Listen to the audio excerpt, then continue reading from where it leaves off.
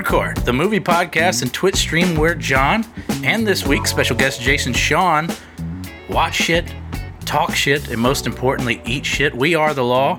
Jason, thank you so much for joining me. We actually had you on a Twitch stream, one of our last Twitch streams before we added our permanent co-host Michael, but I enjoyed talking with you so much, and I know that you have so much to bring to this Manxgiving that we are attempting that I had to circumvent our own rules to get you back on. I'm happy to do it, and also it's like we had a great discussion on Blue Collar, but like that episode's kind of lost. Yes. So it's like I'm getting to make my second debut. If you were on the Twitch stream, you got to see it, but we were still kind of learning how to turn our Twitch streams into podcasts, and there was just kind of like a almost like the movie Alien 3. It was almost like we distorted and destroyed what we were trying to bring to light. And there was we didn't have the budget to go back and make an assembly cut or a work print cut. But Jason, you are a film critic, and you also work for local art house theater Belcourt, which is just now back up and running, which I would be remiss if I didn't give you a chance to plug your wares and warehouses. Yeah, no, I work at the Belcourt sometimes. When we get to open back up fully, I'll be involved with the midnight movies there. Now it's sort of like it's a very it's a mellow thing. Like we've upgraded all our safety protocols and everything. So we got like the UV scrubbers and the HVAC system and all of that. But it's still, it's like people are very, very gingerly approaching the idea of like going into public spaces, and we understand that completely. But yeah, I'm doing that. I'm writing for the Nashville scene, like I've been doing. I'm writing for the AV Club now, which is like a weird development that I'm like incredibly grateful for. And also, I keep feeling like I'm going to get an email someday, and they're like, "We made a mistake," but so we'll see. I was so excited to see your byline there. I actually stumbled onto it without having seen you tweet it out, so I was like, is this a comment? Is this an?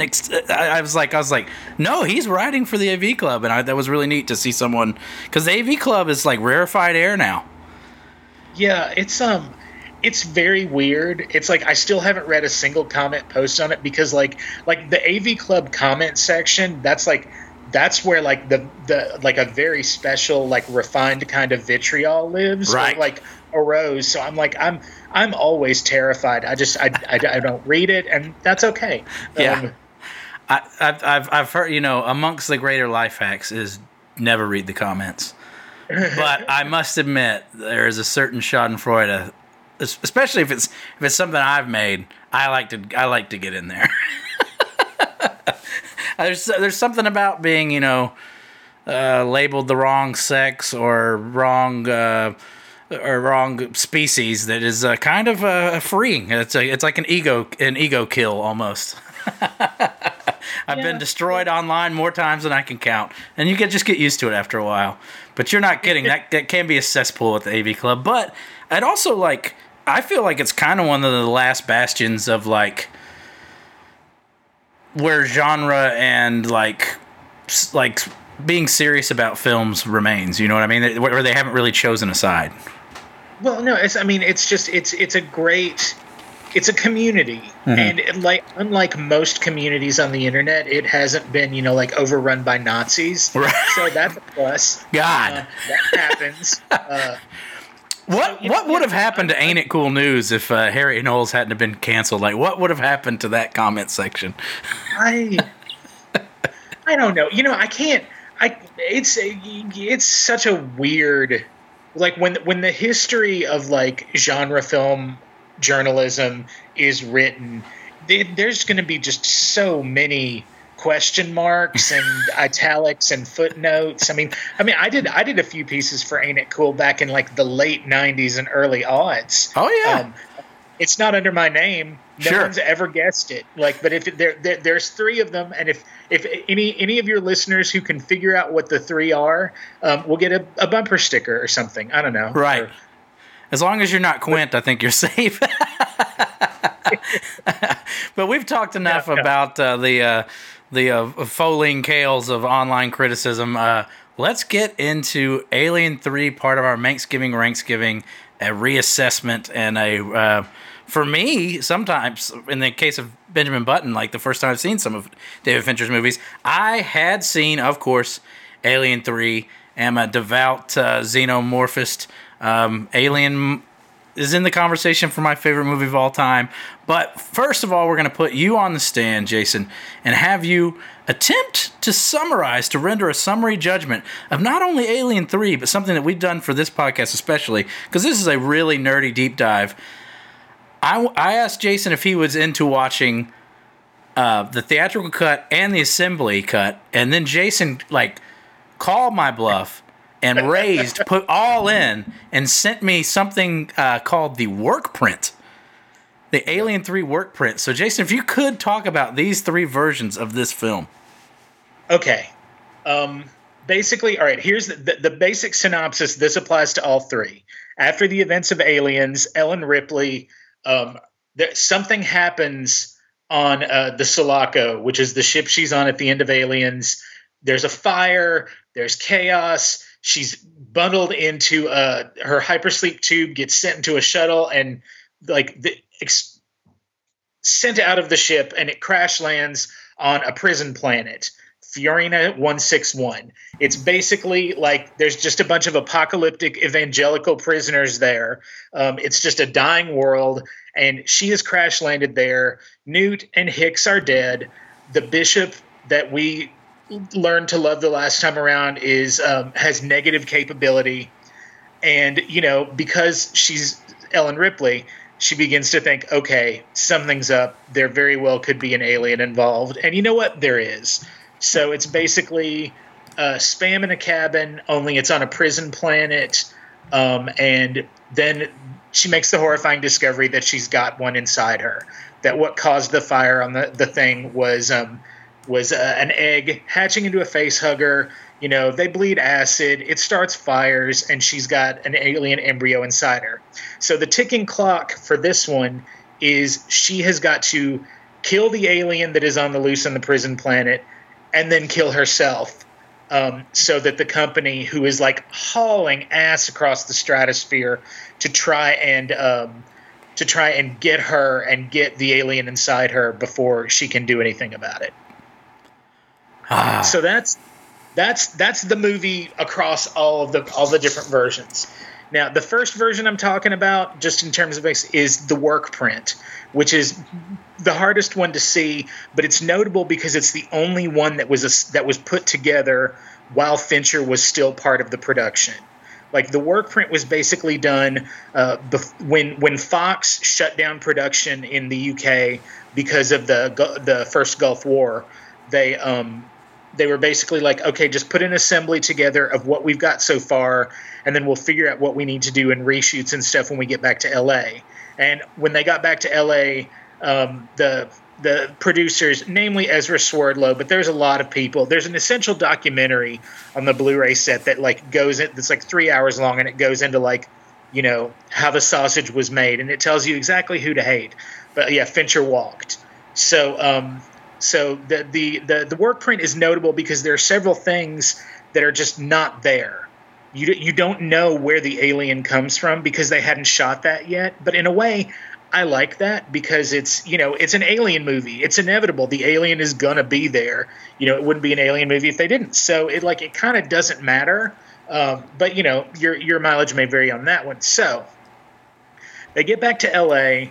And there's more stuff shot, and other directors are brought in, and other cinematographers and all that. And there's enough there that you can see sort of the skeleton of that is what's called the assembly cut that's on the Blu-ray and the DVD that restores 30 minutes to what was put out in theaters. And I feel like more people have probably seen the assembly cut than any other cut at this point. Oh yeah, absolutely. Well, because the thing is, the theatrical cut was literally Fox, just Fincher was gone, so they could just cut it to their heart's content, and they're if we get it under 2 hours, we can get an extra showing a day, right? and that was the thing. So if you watch, now here's the thing: when I first saw the theatrical cut, it was messy. but it was beautiful. Right. Like there's things in this film, like it was announcing David Fincher as a major talent from the beginning.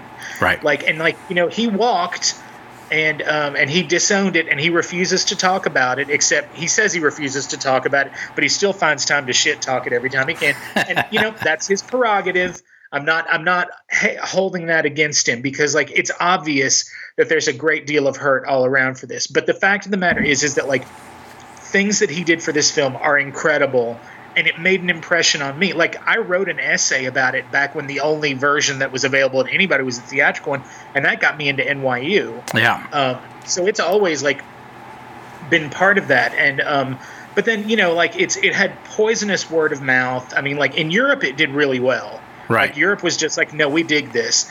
But in America, people wanted aliens. They wanted more aliens. They wanted the like militaristic video game vibe. And that's fine. It's a bit once you go Cameron, you can't go back, kind of in the zeitgeist at this point, you know. Well, yeah. Well, he defines popular movie going like pretty much every time he makes a film. Right. But like what he did, the problem with it is that, like, you know, if you look at the Alien films, Aliens is kind of the odd man out because, well, it's flat. It's not scope like the other films. So visually it's different already. But it also, what it does is it takes this like cosmic chthonic threat and it makes it into like this insect. Right. You know, it turns it into, you know, they call it they joke about bug hunting. It's a bug hunt. Yeah. It really turns it into a B movie. Yeah, and it's beautifully made. Like, right. Aliens has a perfect script for teaching like setup and payoff and all that, and it's great. And it was a phenomenon, and I'm glad of that. But it's like, you know, it's a great movie. Is it a great Alien movie? I don't know. I think it's doing its own thing. It is like, definitely the least. Sorry, it is the least horrific. It is the least. It kind of strips away a lot of the sure, there's a lot of horror and gore, but it's not that body horror, that H.R. Giger, that what's lurking underneath the skin horror of the rest of the films. And I'm in agreement. Like, if I had never seen these other cuts, which I don't think I had seen the assembly cut nor the work cut, because I was one of the people who I just liked Alien 3. Like, even though it was much derided, I liked the original Alien 3. I think it's really great, and I like, you can see that the guy who would later make 7 and the guy who would make Gone Girl, you can see he's there. You really can, and it's in a really weird and in the bones way, but it's totally there. And I have a feeling that I totally understand why Fincher would never want to talk about this again, because I cannot think of a director who is more in control and more loathsome of being out of control than David Fincher, and he truly had lost control of this picture. Well, yeah, and what's funny about it is that, to tie this into Mank, the way that he's sort of, he's given those interviews where he's kind of he's not talking shit about Orson Welles, right? But he's just he was a good visual stylist, but he had a good team with him, and everybody always gives him credit for these things, and it's just sort of dude, Alien 3 is your Orson Welles movie. I know. It's every time Magnificent Ambersons. Yes. It's your touch of evil. I can't. The thing that got taken away from you. It's to the point where I think amazing even after that. It's to the point where I think this is a marketing scheme to rile up the film boys to care, because the stuff that Fincher says, not only is this is your Magnificent Ambersons that was butchered and taken away from you, yet still remains an incredible movie, but also I saw the credits to Mank. Eric Roth is on those credits. Other famous screen doctors are on those credits as producers. And then Fincher had the balls to give his dad sole screenwriting credit. I mean, it's almost like a commentary on the Orson Welles. It's almost like a joke. So I mean, I think there's more beyond the pale. But yeah, I think and this is way off topic, but you bring up Mank. I'm so excited. I was so pleased to see the Fincher Charles Dance reunion. Yeah, that was a very nice. Well, and that's what's funny to me is how, Charles Dance has had this amazing intervening few decades, and everybody knows him from Game of Thrones or all the stuff he's done interveningly, and it's he's always Clemens from Alien 3 to me. Like always. Like I can never accept him as a villain because he's always just like the tragic morphine addict who like, you know, who was there when Ellen Ripley really needed somebody for something special. But he has had this long storied career from Game of Thrones to Last Action Hero as this epic villain. And then you see him in Alien 3, and not only is he like the most poignant, like delicate character, but he's also sexy as hell somehow on this prison planet. And I just like, I wished I had more Charles Dance as like a noble protagonist in my life. Yeah, it's weird. He also he has more of a backstory than any other character in any Alien film. Yeah, and it's wild.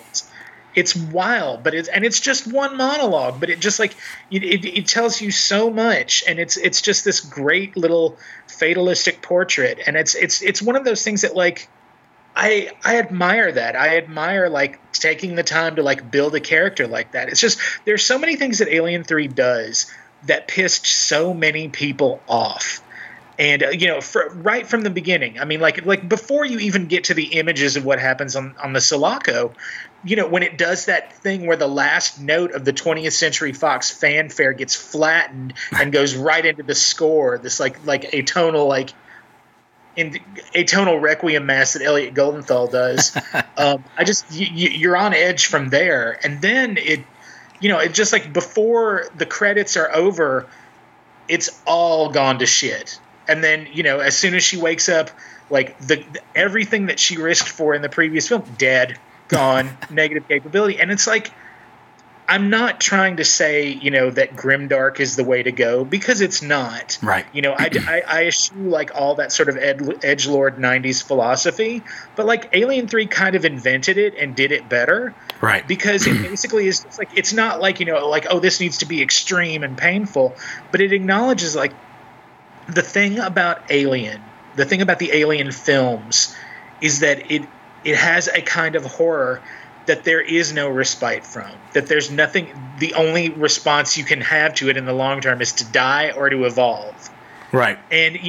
But when Aliens turns it into an action film, that it makes it more accessible, you know, that you can have the kids' toys and the video games and all of that, and it boggles my mind, because it's like, it's sort of like, you know, it's sad that the little girl dies. It's sad that Michael Biehn dies, because who doesn't love Michael Biehn? But it's also, it's a course correction. It's like, you know, a universe that has the xenomorph in it cannot support cuteness. It can't support a happy ending. And which I think is part of the reason why like the Newt Ripley mother through line never works for me in Aliens, and yet somehow works for me in Alien 3. Like, well, he accomplishes more in that incredibly disturbing autopsy scene than James Cameron does in all of Aliens. Oh, well, yeah, and it's also the one thing that it's just, you know, it would be more effective in Aliens if it was a little bit more subtle. But, you know, it's just like Aliens is not a subtle film, and that's okay. Right. Like that, there's a reason why that's the one that the public loves more than anything else. Mm-hmm. You know, and I respect that.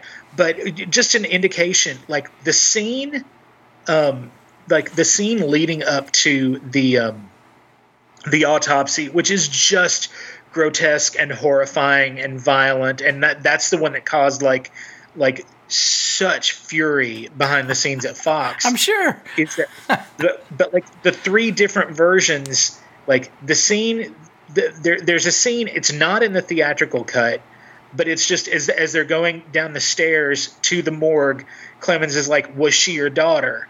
And in the work print, it's a long shot. It's distant. And she's like, no, she wasn't. And then in the assembly cut, depending on if you watch it on the DVD or the Blu-ray, the DVD used production sound, so it's the same sound, but it's a medium shot instead of a long one. And then the Blu-ray of the assembly cut, Sigourney Weaver actually went in and re-looped some of the dialogue, so it's much more emphasized. It's like, no, she wasn't. Whereas just like that's one of the little touches in the work print is just like it's already a process of disengaging with this narrative that the public is sort of assigned. It's just like, oh, it's like, like mom's gonna save the day, and it's just like not in this universe, no. And I find that fascinating.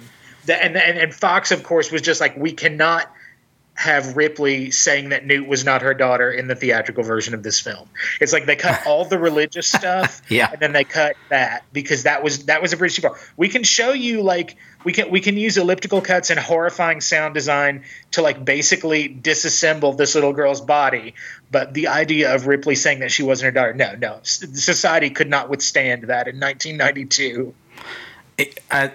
You bring up the religious stuff, and that makes me want to talk a little bit about the formation of this film and the other Alien films, because it struck me as I'm watching them. I find Alien to be the most incredible synthesis of many different artists and parts of a filmmaking crew's dream somehow making its way onto screen. Because it's like not just Ridley Scott. There's, Giger and Mobius and, Cobb and Dan O'Bannon. And it's like this amazing thing where everyone got it somehow is like this group thought thing that this larger thing that hits the screen and is indelible. Then Aliens is very much Jim Cameron shit. Yeah. And then Alien 3 is exactly where that type of everyone has a piece of the puzzle thing kind of goes, or almost goes horribly wrong, but luckily is saved just through like the sheer Fincherness of it all. The strength of his vision keeps it on the path. But if you look into the making of this movie, it is as compelling and as frankly disturbing as the film itself. We start with a screenplay by William Gibson and end up with another screenplay by Vincent Ward that features mad monks living on a wooden planet. But I'll let you get back on course if you would. Oh no! I mean, there's so many different versions of it, and like one of the favorite things, and he gets no official credit anywhere, but this guy John Fasano, he did a bunch of work on the screenplay, like as they were sort of like trying to tackle aspects of the Vincent Ward thing before Fincher came on, and John Fasano is in the late 80s and early 90s. He made two of my favorite surprise Jesus heavy metal horror movies. He did Rock and Roll Nightmare, also known as Edge of Hell, with John Michael Thor, and he also did Black Roses. Oh wow! And yeah, and I didn't know that was the same guy, but those are indelible films. Yeah, and so he's part of it. He's never really gotten credit, but like there's just sort of in the has anyone collected those music videos of that era? It's I'm sorry to drag it into a halt, but that's something needs to be done with that, because the music and Fincher coming from that world, the music videos of that era more so that like you see the birth of modern cinema in all of that. Oh, absolutely. Well, and also, I mean, it also helps that like you had a lot of like film school students who, they didn't have the experience to get feature films, so they were making music videos, and they'd been through film school, and that's why so many of the great videos are in a dialogue with like classic cinema, like Fincher himself. Express Yourself with Madonna, that was like his breakthrough with her. That's Metropolis. Yeah.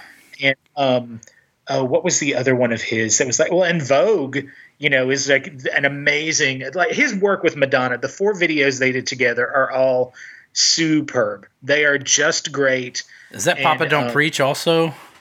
No, it was Express Yourself, Vogue, Oh Father, and Bad. Yeah. Oh Father is what I'm thinking of, because like that is not a hit song. And he's just like, I'm doing that one, Madonna, please, baby. That was when he and Madonna were having their little affair. Her tryst, and it was like she put her heart and soul into that song, and he was just like, you should release it as a single and let me do the video. Yeah. And she's like, all right. And that video is like, I thought I was remembering it as Papa Don't Preach, but that is the video that hits you the hardest, and that makes you think that Madonna's like an actress and a screen titan for a while. You watch that and you're like, oh, I see why they put her in these movies, and then you watch her movies and you're like, no, Fincher was having one on over us, but it happens.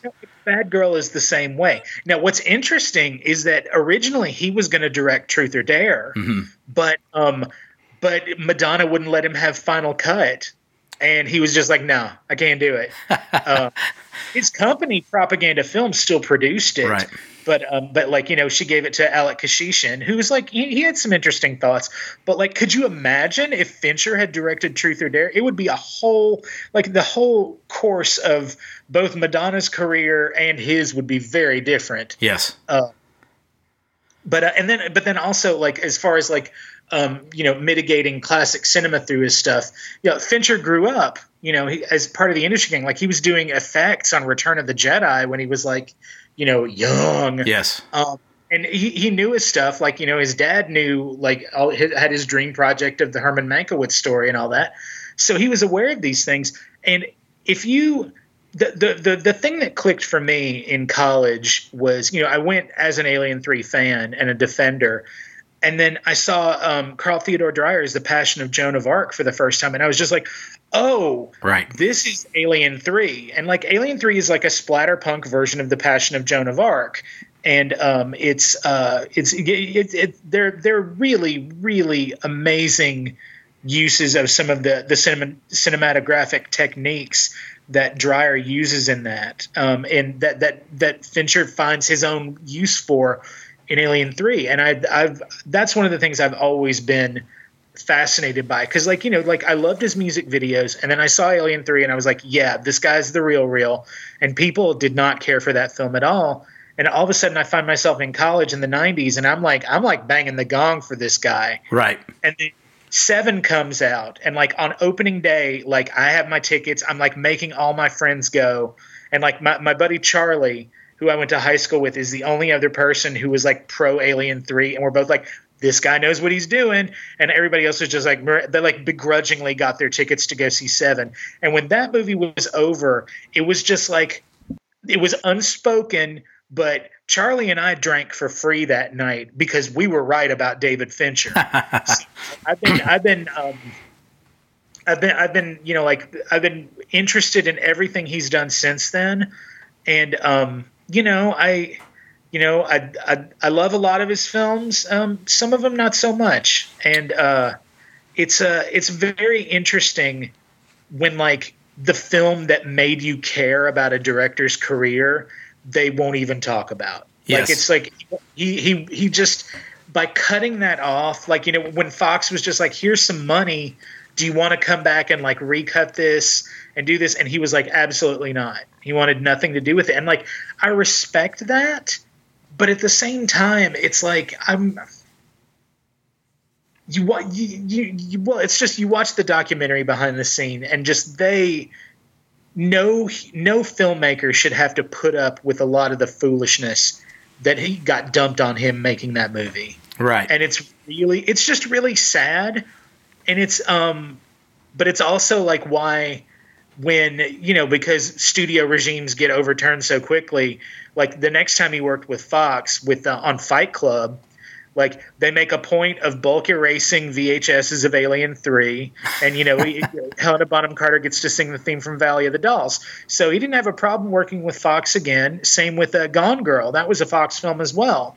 It's like, so it's sort of like this film, because the people who did that to him and did that to the film aren't with the company anymore. Yeah, I was going to say, I do feel like Fox had been gutted by then, and I don't know if he works with those same very people again, I don't think he would work with the same people, but that the film is like it's like the incarnation of that time and those people. So like, he can work with the company because the company is not the same, but to go back and work on Alien 3 again would be like putting himself into that. Like, I get it. I'm not trying to be like an amateur psychologist or anything. Yeah.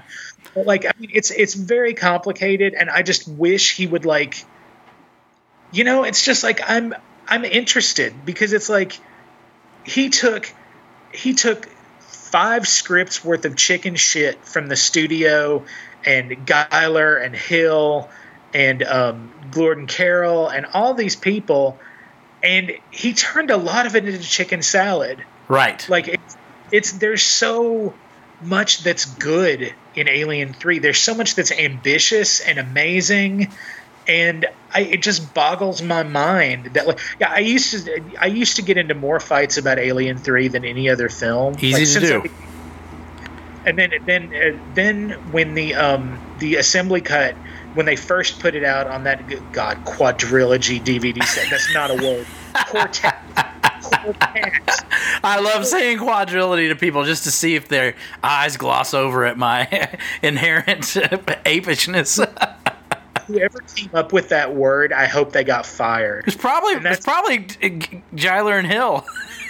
I don't know. I mean, I can't hate Walter Hill. He's made so many good things. But Walter Hill, to me, I don't think of like operatic alien film when I think of Walter Hill. He just happens to be attached to these. I think of the outfit. And I think of the great scripts he wrote. I don't think of what Alien is. Well, and there's the whole thing about there's the battles over like credit between Giler and Hill and Dan O'Bannon behind the first one, and it's so messy, and that's the problem with like every work of art that you love that was made in Hollywood is Follow that like the money. if you dig deep enough, it gets messy.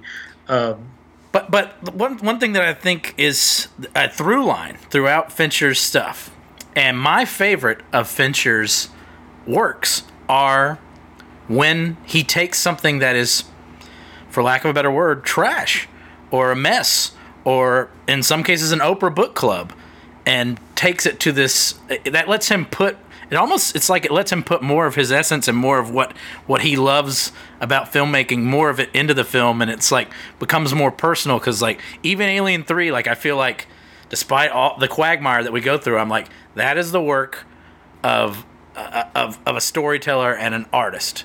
Gone Girl, which I don't have any interest in really reading Gillian Flynn's work, and I don't really have any interest in like stuff like honestly, like Mank is one of those lurid like screenwriter as main character type movies that I think could fail in the hands of different filmmaker. Like if Norman Jewison makes Mank, I die inside, but with Fincher, it's like becomes this like sardonic living thing, and I think Fincher's at his best when he is uplifting like genre trash. That's my favorite Fincher by far. I hadn't thought of it that. I think his best stuff are like procedurals. Yes, he does procedure really well, and he also works incredibly well with strong women.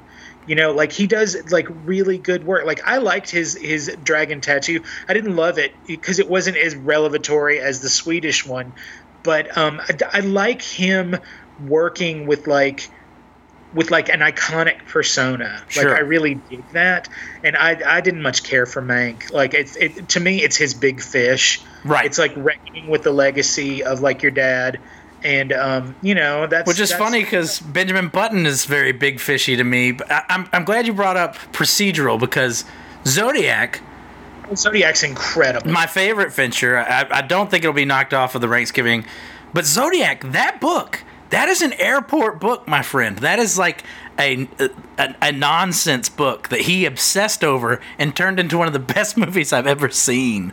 Like, yeah, no, Zodiac is incredible. Yeah, and it's just like it's so good. It's almost worth him destroying Jake Gyllenhaal like he did. Absolutely. And I love Jake Gyllenhaal. I honestly feel like there's a little bit of David Fincher in Mr. Music, sure, in John Mulaney and his Sack Lunch Bunch. Yes. Because there's something about that like insane mania that like I feel like, okay, this is a very, very sharp critique he's giving us here, but right. But it's fascinating, and also it's like you can also tell that now that it's finally gotten a U.S. release, you can tell that he loves Bong Joon-ho's Memories of Murder. Right, like that and Zodiac make a perfect double feature. Yeah, that actually seeing Memories of Murder, which took me forever to track down, was the first time. Besides, you mentioned Dreyer earlier, and Fincher, Fincher. Besides Paul Schrader, to me is the filmmaker who's brought the most of Dreyer into his oeuvre. But when I saw Memories of Murder, was the first time I was like, oh, David Fincher watches movies. Because there are moments where, like, and of course in Mank, it's almost syrupy, the homage and the stuff that he brings to it. But a lot of times I feel like the way David Fincher works is so different from his peers, especially his like blocking and staging and the way, because he still moves the camera either the most or the least of any filmmaker I've just about ever seen. And that's not really how his peers work these days. So it was interesting to finally feel some influence. But yeah, Memories of Murder. When is that movie going to get an easier access for? Because that's a movie people will love. Neon's got it. It had a virtual release. Oh, good. During the pandemic, and there'll be like a proper disc and stuff from them. But yeah, no, that was Neon made a project of that this year. So good on them. The thing about Fincher and Procedure is that it's one of the reasons why I think Zodiac is one of the first truly great digital films, because like he has embraced digital for the same reason that Stanley Kubrick would have as well. Just the number of things he can do with it, the takes.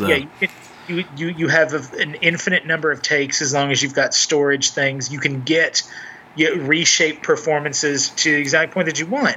And it's interesting when you go back and watch his films that were made on actual film, because it required a bit more, I don't want to say more discipline because that sounds judgy and I'm not trying to use weasel words, but it's like when you were shooting on film, you had to be a bit more, you couldn't just again and again and again and again. You had to like be more nimble and on your feet. Especially when you have like studio execs like behind you with like a, with a taser, just like, no, keep it going. And other than time is money, it really eliminates the entire budgetary concern as far as the takes and and doing stuff like that, because it just doesn't cost what reams and reams of film cost. Well, exactly, but one of the reasons why a lot of times that like people find that it actually technically was cheaper to shoot on film is if you buckled down and you made sure you were getting exactly what you wanted. Sure. It's like it depends on like the image that you've got in your head. If it's something that you have precision like in your mind and on your storyboards, you shoot it on film if you can. But if you need the options that infinite variations can create, digital's right for you. Right. Listen to me. I sound like a new millennium salesperson, which is not at all. Yeah. I went to I did graduate film school, like literally the last year before the digital changeover in terms of like, I did all my film school projects on high 8 and 16 millimeter. Yeah. I went to Florida State, and we still were, cutting cells and stuff. And honestly, I wish I had learned all the digital stuff, because now it's like that's the foreign language to me. But I hate the process of editing. I have so much respect for people who can do it. Yeah. But when I learned for 2 classes on a Steenbeck just because they made everybody do that, and that's like alchemy. That's like working with chemicals and like reshaping things. Like I dig that. Like I could have, if I had to be an editor, there's no possible way that would happen. But I would prefer to do it on film because it's like it's a textural thing. The Schoonmaker school as opposed to what now they're editing practically in camera on set. It's a different beast. There's like there are 8-year-olds with cell phones and millions of YouTube followers who understand editing better than I ever will. Absolutely, yeah. And, more power to them.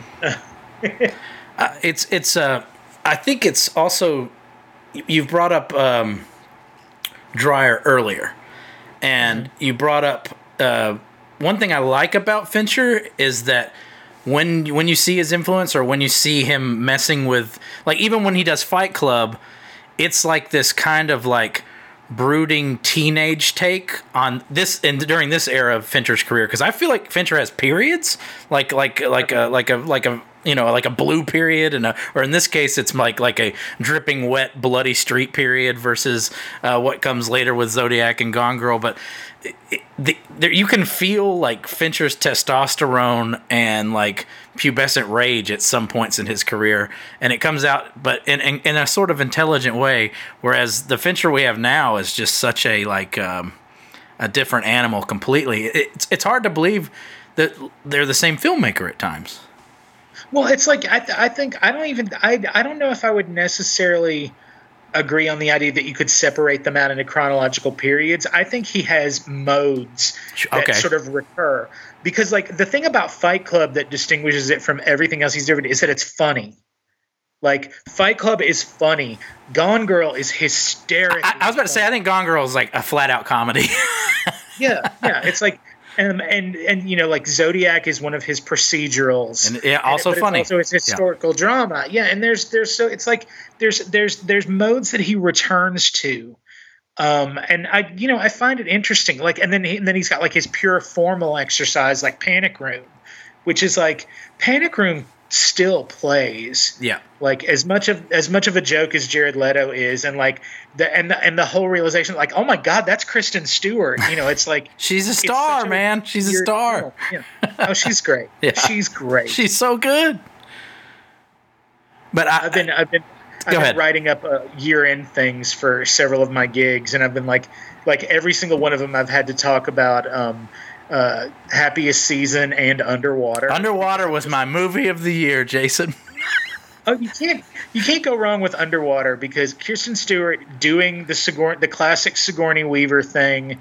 It's paced so beautifully, and T.J. Miller dies horribly. So. and Vincent Cassel kind of in the Charles Dance, like soulful like guy that you root for mode that I didn't know he had in him. You know, I've only seen him as like this bombastic, overly French, ridiculous man, and then he turns in that performance. But yeah, Underwater I'll defend to my dying day. I bought it the day it came out. Probably saw it 5 times in theaters. I don't know what's wrong with me. It's great. That's such a fun one. Mentioning Charles Dance again, like Charles Dance has my favorite line in Alien 3. There are 2 moments that are just among my favorite things. Like the Charles S. Dutton, who's great in it. He has that whole thing with the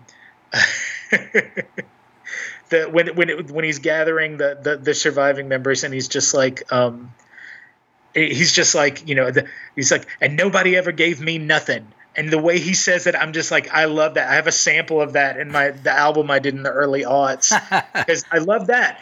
But the best line in the whole film, and it's Charles Dance's, and it's when he's talking about what he saw in the hallway after they find the guy who got diced in the fan, and he's just like, a mark, a burn, and it's just like, that is, you could make that those 4 words is like everything that's great about Alien 3.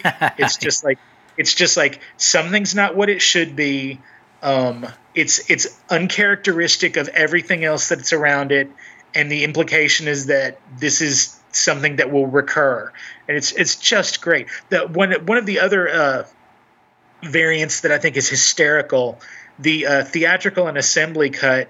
Both use the song, the prisoner who gets diced when he falls into the ceiling fan, or the wall fan, when the alien spits acid in his face, is singing in the year 2525 Exordium and Terminus. But in the work print, it's painted black. Yeah, and which also, when as visually degraded as the image is on that, it suits it so well. Like I love. I've grown to fetishize like how the work print is, because it was before there was a score. At one point in time, there wasn't going to be any score at all. My friend, you have not fetishized it. I've only seen it twice, and it is a transformative viewing experience. Furthermore, it is almost awesome watching that movie without the music in. It's like it's like a strange experience, and I'm glad you brought up Paint It Black because that is the beginning of David Fincher having the most on the nose musical choices that totally work. It's true. Immigrant Song and the Girl with the Dragon Tattoo, amazing selection. Almost embarrassing, but somehow works. Well, I mean, like, and then Seven, like, it opens with that like weird, like, is it Coil? It's a remix of Closer by Nine Inch Nails. With that, I didn't know that. Melody McDaniel like cutting montage and stuff. But the end credits of Seven is Heart's Filthy Lesson by David Bowie, which is off of his Outside album, which is the best David Bowie album. It's his like art rock murder concept thing. And I have this whole theory that anytime a movie uses a song from David Bowie's Outside album, it's a great movie. Other films that use songs from that album, Starship Troopers, Intimacy, 2 for 2. Oh God, there's damn it. I'm gonna have to email you this because I'm not remembering off the top of my head. I'm ready for people to start using tracks off of Reznor's Bowie album. What was it, Earthling? Yeah, well, it's. I mean, the Earthling was the one right after Outside, and it's that same time period when they were touring together. Yeah. But why do I?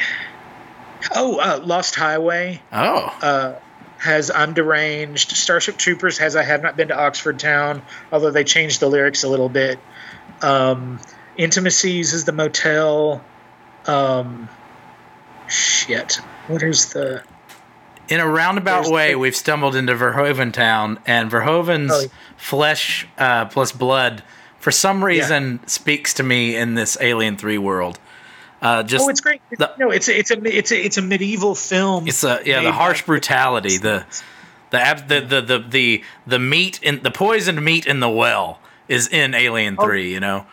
Yeah. Like, well, I mean, it's the best Crusades movie ever made, and it's one of the best Plague movies ever made. It's funny, like it's like a motif that kind of recurs in Fincher's work. These like bald-headed nihilist white men living in this like nightmare world where there's no hope, and you can even find it within movies you wouldn't expect to find it. But it's Fincher's so interesting in that way because he was able to transplant stuff like we talked about how this script went through so many permutations from Vincent Ward, who did like What Dreams May Come, which leads me to like What Dreams May Come bursting through your chest. That's a movie that I kind of want to see, even though it's long gone and replaced by a master filmmaker. But I like how Fincher is like able to get like his Fincher shit in. You know, that's what artists do. They get their shit in, no matter what they're working on. I mean, unless you're a total mercenary, which Fincher is not. No. I mean, there's got to be something that draws you to a project as to why you want to tell that story. Right. And it's always interesting to see what that is, which is just. I mean, let's just be honest here. Benjamin Button is terrible, horrendous. And I don't understand how or why. Right. It's just one of those things. If there was ever, so I have my own insane theories about that. Like he is very good friends with Brad Pitt. He was willing to rescue Brad Pitt's World War Z movie and take over helming that. He was willing to make a sequel to that. I think he finds the promise of just making a movie with his best friend and doing the best job he can, no matter what a giant amorphous glob of shit it may be, kind of intoxicating, you know. These are all your armchair quarterbacking, but Benjamin Button is the one film, and I think Mank is a pretty strange piece of his filmography now too. But I at least understand Mank, and I also think Mank is a very charming movie. Benjamin Button is like a humorless, charmless, strange movie, nestled in this filmography of otherwise like angular, fully functional works. It's the one film of his that I don't like. That I just like. I'm grateful for it being the first thing I ever saw Taraji Henson in. Mm-hmm. It set me right up for Hustle and Flow. But that film, I have no interest in ever watching it again. And it's weird because it wasn't like like when it was over, I wasn't like, that was terrible. It just, there was nothing there. There was nothing for me to connect to. And it's so strange because, like, it's the opposite of most Fincher, where it's like, wow, he is elevating some garbage. Like, I can see certain filmmakers pulling your heartstrings with, you know, grabbing one of F. Scott Fitzgerald's treasured short stories that has like a very on the nose, very evocative and heartstring pulling type theme. And David Fincher doesn't pull your heartstrings at any moment over the course of that film. Really strange, because he is a master manipulator. He is very good at getting a lot of people on a project to make you feel one specific emotion. And it's the only one where he completely fails at it. Because this is a guy who like puts the scary, like, forget Exorcist 3. Forget that scare. Forget Exorcist 1. Forget the scares in that. The scariest scene I've ever felt in a movie is in Roger Rabbit's basement in Zodiac. Oh, yeah. Yeah. That's the most frightened I've ever been. And it was basically, and I love it when Fincher shows off. Fincher's like, I have a part in this movie where I get to do something fun to the viewer. He does that, and he did not do it in Benjamin Button at all. Yeah, it's weird. Well, we have prattled on about Alien 3 long enough, but I do want to give you a chance to kind of give your final summation, your closing argument about what Alien 3, what it is for you and to you before we get to our Thanksgiving. To me, Alien 3, I mean, like I said, it's the first like real in-depth critical writing I ever had to do was the essay that got me into NYU writing about that film. Right. And you can never get stuff like that back. That will always be within you, you know that. So yeah, it's a linchpin for you. But it's very dear to me because it was the first time that from the moment that I got out of that screening, which I had to, my friend Michael Willers, he had to get the tickets because I was under 18 at the time, because that was back in the state of Tennessee when you had to be 18 to see an R-rated movie, even though it says, 17, under 17 not admitted without parent or guardian. But in the fascist state of Tennessee, you had to be 18.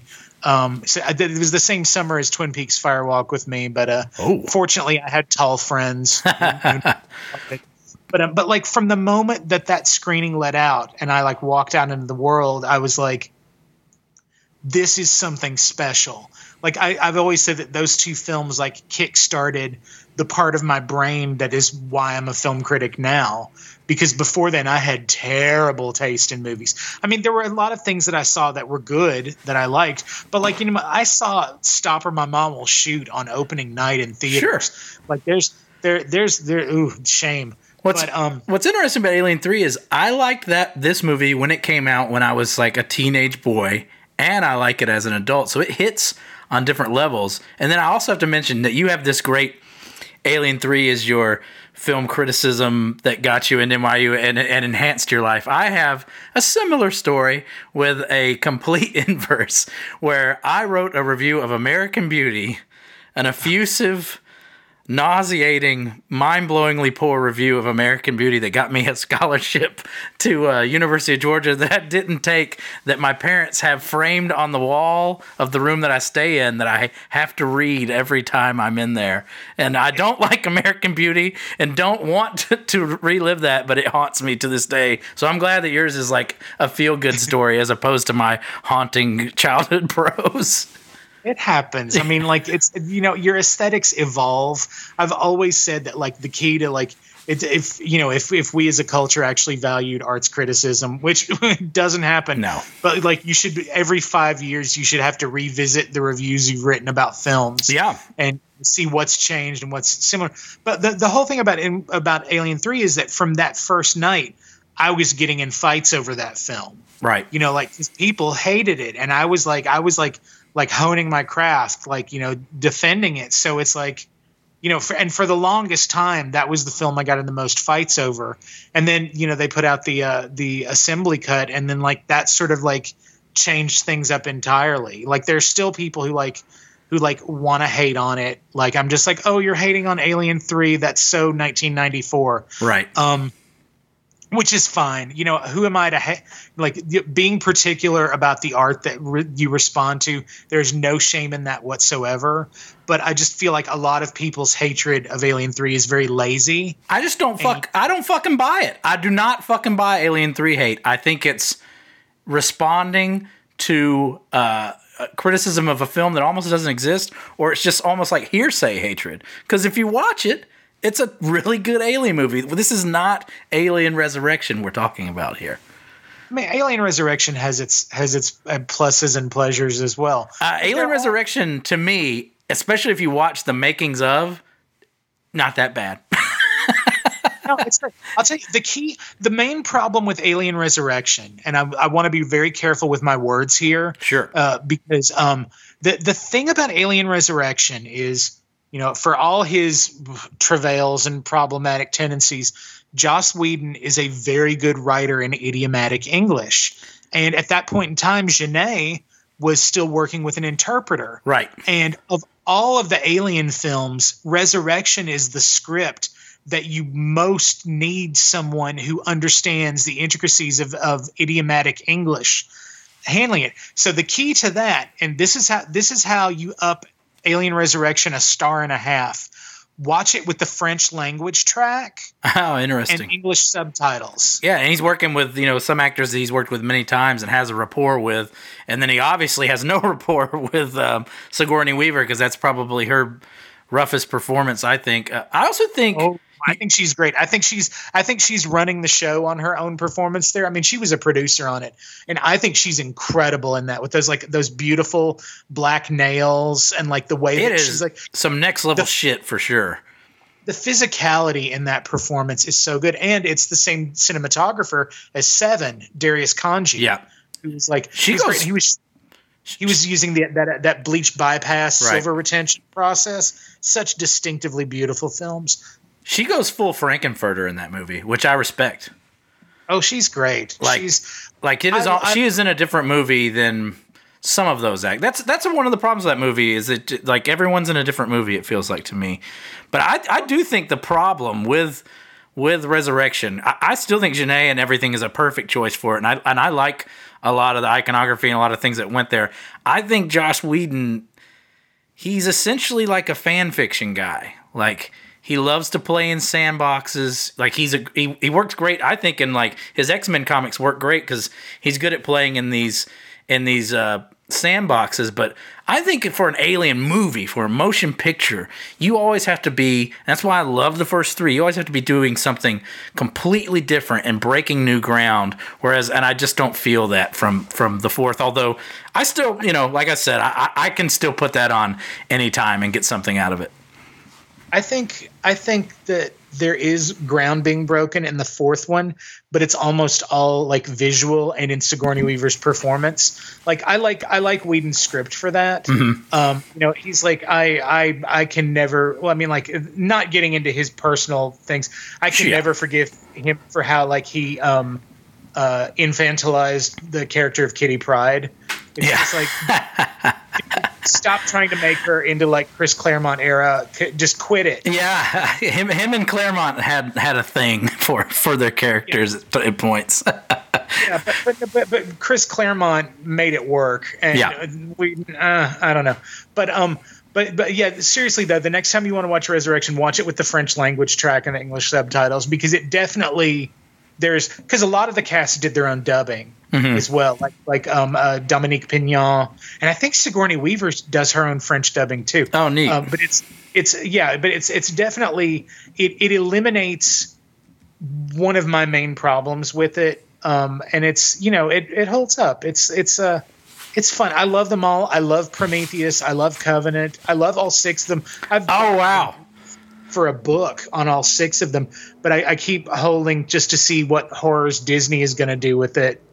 I lose it at Prometheus. That's the one I can't stomach, and then I kind of get it back a little bit with Covenant, but basically, I with those movies, it's all about just that's where I think you've got the fan fiction thing where we're delving too much into the mythology at this point, and getting too far away from like the instinctual reasons these movies work, because they obviously look good, and Ridley still somehow at 83 still got it. But that's where they lose me. But I would still read that book though, Jason. You want to know the film that that is, Alien 3 was the one I got in the most fights over for the longest time, and then briefly, before we found out what was going on with the director and main villain of Superman Returns, was one that I got in fights on for a while. But in the past 10 years, I'd say The Counselor.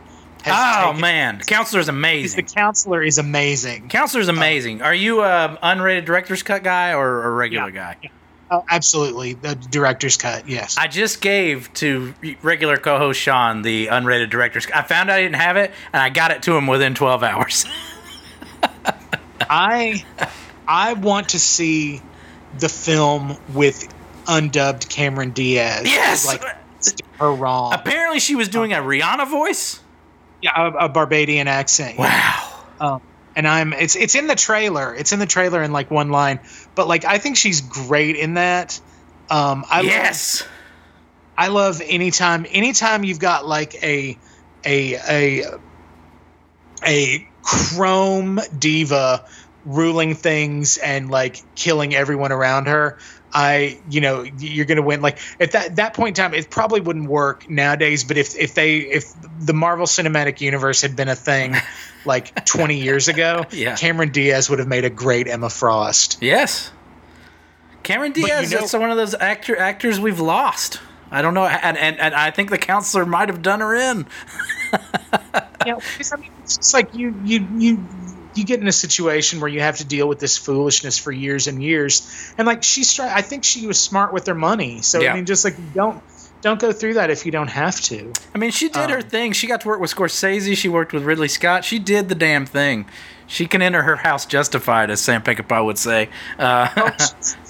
She's incredible. She's incredible. I'll tell you who should be Emma Frost now is Amy Simons. From Alien, a fellow Florida State Film School actually, when I was there. But yes, she was in Covenant, I believe, right? Yeah, she was in Covenant, and she's also she directed a film, She Dies Tomorrow, this year that's incredible, and she's in the new Adam Egypt Mortimer film, Arch Enemy, and like her performance in that, I was just like, give her like big budget sci-fi roles because she's incredible in this. She has a marked intensity that not a lot of people can bring to the screen. Oh yeah, and she can do delicate, and she can also do like serrated, sharp edged as well, and I dig that.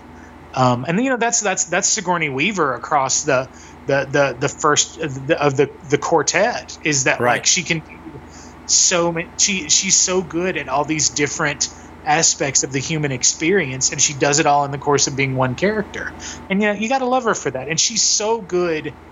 Like, I love Resurrection, I do, but if you just watch the first three, like the ending of Alien 3 is a perfect ending to that character, and it's why one of the reasons why Resurrection works so well is because they're like, this isn't the same character, this is something different. And I was like, yeah, you have to do that. Can you illuminate something for me? I don't know if this is true, but I felt like in the work print, the last scene, and I swear, folks, Kill Donkeys, we are getting to the Thanksgiving. We will make Jason pick.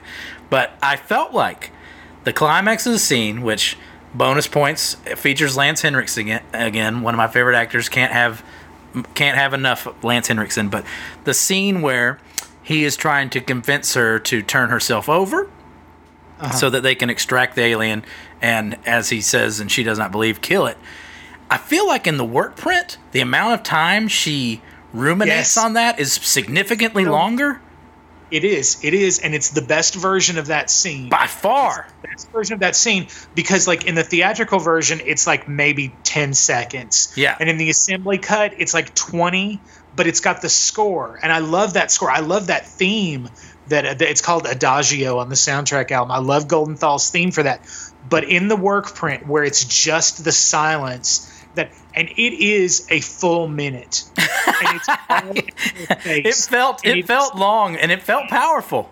incredible. It is incredible. It is one of the most devastating experiences, and it's straight up Passion of Joan of Arc, Carl Theodor Dreyer. It is, but it's incredible, and it's like when I teach, I have a seminar that I teach called Joan of Archetype. That deals with, like, how that image and that iconography recurs throughout lots of different narratives, through lots of different art traditions, and I show that scene from the work print because most people have never seen that version. If best case scenario, they've seen the assembly cut, right? But it doesn't get the emotion of that across. It's a very different experience than the assembly cut. And I know that it's mostly the same shots, but the bleak and I guess Vincent Ward would be happy about this. The monastic feel to Alien 3 is preserved in the work print, which kind of disappears in the assembly cut. And then the ending is just like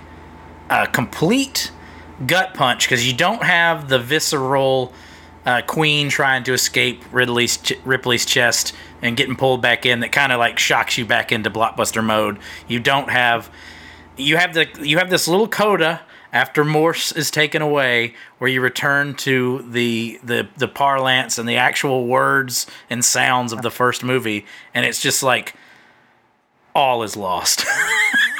Yeah. Well, and also one of the other things that I love about the work print, and it's specifically because the image is so degraded, is that like anytime they dump something into the furnace, it just like after it just blasts out. The whites are so strong. Yeah, it was like the breaking into the safe in Thief, like that level heat. It was that kind of torch, it just you lose the detail of it, and I love that. It's so beautiful. It's it's like, I mean, the work print, the way that the shadows are on that, it's like a Bruegel painting. Right. I mean, like the film is already a Bruegel painting, but that's like even more so, where it's like at some point it doesn't even feel like it's cutting. It feels like it's coalescing. Yeah. Like the shadow areas of one scene just sort of like flow into the next one. It's just, it's great. I love it. Okay, we've come to it. I need you to look, if you can, in your mind's eye. If I need to, I can list them off for you. But if you can, in your mind's eye, look at the films of David Fincher and place Alien 3 within the pantheon. We need your Manksgiving. Where is Alien 3 on your Fincher list? Okay. Now, I will... Because the work print is the only version of it that was put together while he was still part of the production, that's the version I'm talking about. Absolutely. I will abide by his preference that the theatrical and assembly cuts are not considered his film. I'm fine with that. In the words of Mike Myers, in the words of an old Jewish lady, different picture. It's true. Hold on. So we begin at the beginning with Alien 3 in 1992. In 1995, we have Seven. In 1997, we have The Game. In 1999, we have Fight Club. 2002, Panic Room. 2007, Zodiac. 2008, The Curious Case of Benjamin Button. 2010, Social Network. 2011, Girl with the Dragon Tattoo. 2014, Gone Girl. And 2020, Mank, which you have seen, and we will be detailing on this week's food court. You kill donkeys out there, but that's the list. Okay. Yeah, you had to get the pen and paper out? I did, yeah. That's my nature, though. I'm very analog. Yeah. Number 10, Benjamin Button. Yes. That's no surprise. Number 9, Mank. Okay. Those are the only... I don't like Benjamin Button. I find Mank... It's not that I didn't enjoy it, but it just didn't do much for me. It's his big fish. It's that's what I'm... Mank is so to my tastes that it's almost unfair, and I'm just going to like it more than most people. Do you know what I mean? But it's one of those things, but I agree that it is low in the rankings. But from here on out, I actually like all of these films. So, fuck yeah. Number 8, Fight Club. Okay. Number 7, Panic Room. Okay. Number 6, Seven. Okay. Number 5, The Game. Okay. Which for the longest time was my favorite because I feel like it's his most human film. And also, Deborah Kara Unger and Linda Manns, can't go wrong there. Number 4, Social Network.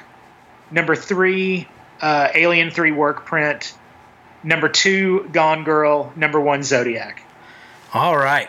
I think your list is pretty similar to my own. As I'm doing this Thanksgiving, Ranksgiving, I'm finding things move around a lot. The one you left off that I have to know, where is the girl with the dragon tattoo? Oh, okay. Yeah, I'm sorry. I probably left it out when I was saying them. Okay, well then now my numbering's all wrong. I think we just pushed 7 to 7, did we? No, it's between Fight Club and Mank. Okay. I like it. I like Girl with the Dragon Tattoo, but I would put it just under Fight Club. I like your rankings. I think the place where I am finding the most divergence for me with most people is I love Panic Room so much. But I like that you got, so you ended up with Alien 3 at 3. Yeah. Okay. Panic Room, I mean, how can you not love a film that starts out with Ann Magnuson? The casting in Panic Room is definitely the best part of Panic Room for me.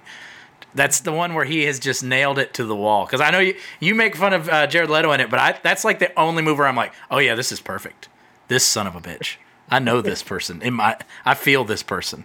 But Alien 3, I really expected Alien 3 to be around the Fight Club area for me, because I have it kind of similar to where you are, where I love Fight Club, but it doesn't work for me on the level the rest of Fincher's stuff does.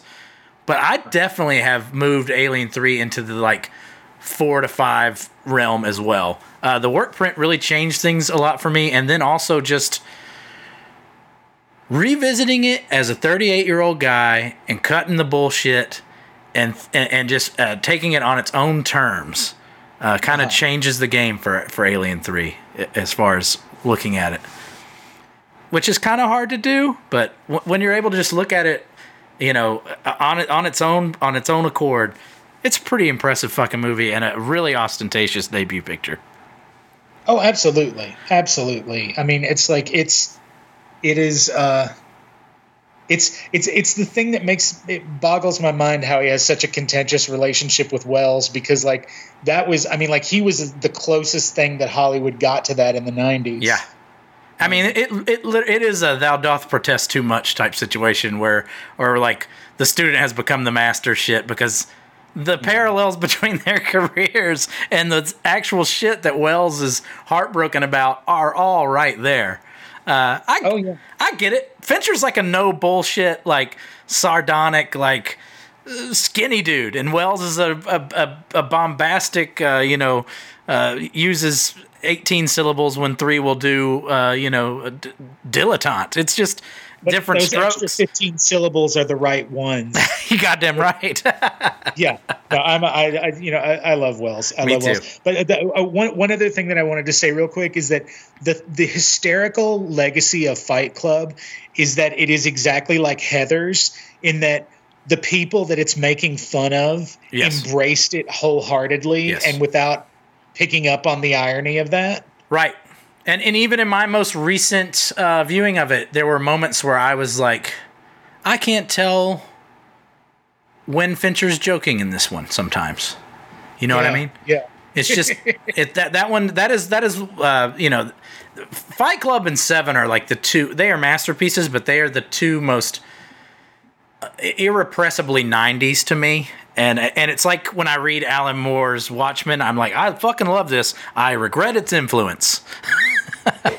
Oh yeah. Well, and that's the thing is that like, and again, Alien 3, some people could say that it helped like really solidify a lot of the edgelord tendencies in genre entertainment of the 90s. But I'm like, I don't think so, because it was rejected by so many people. Exactly. I just don't. I feel like the narrative surrounding Alien 3 doesn't match with what we've got here. Yeah. It's just anybody who would call Alien 3 edgelord, I'm just like, no. There's way too much thought in it, and there's way too much like agency and interest in its female protagonist. Yeah. Plus, Joan of Arc comes in and like suns all the monks. Oh yeah. She is put to the funeral pyre literally of her own choice. I mean, you can't call it that. It's the most on the nose symbolism. But as soon as her EEV, as she and the alien crash on the planet, the sun goes behind the planet, and it doesn't come out again until she's dead and has rid the planet of the alien at the end. Beautiful. Well, Jason, it's been a true joy to have you on, and we'll have to do it again soon. For Jason, I'm John Burke. Thanks again, Jason. Absolutely.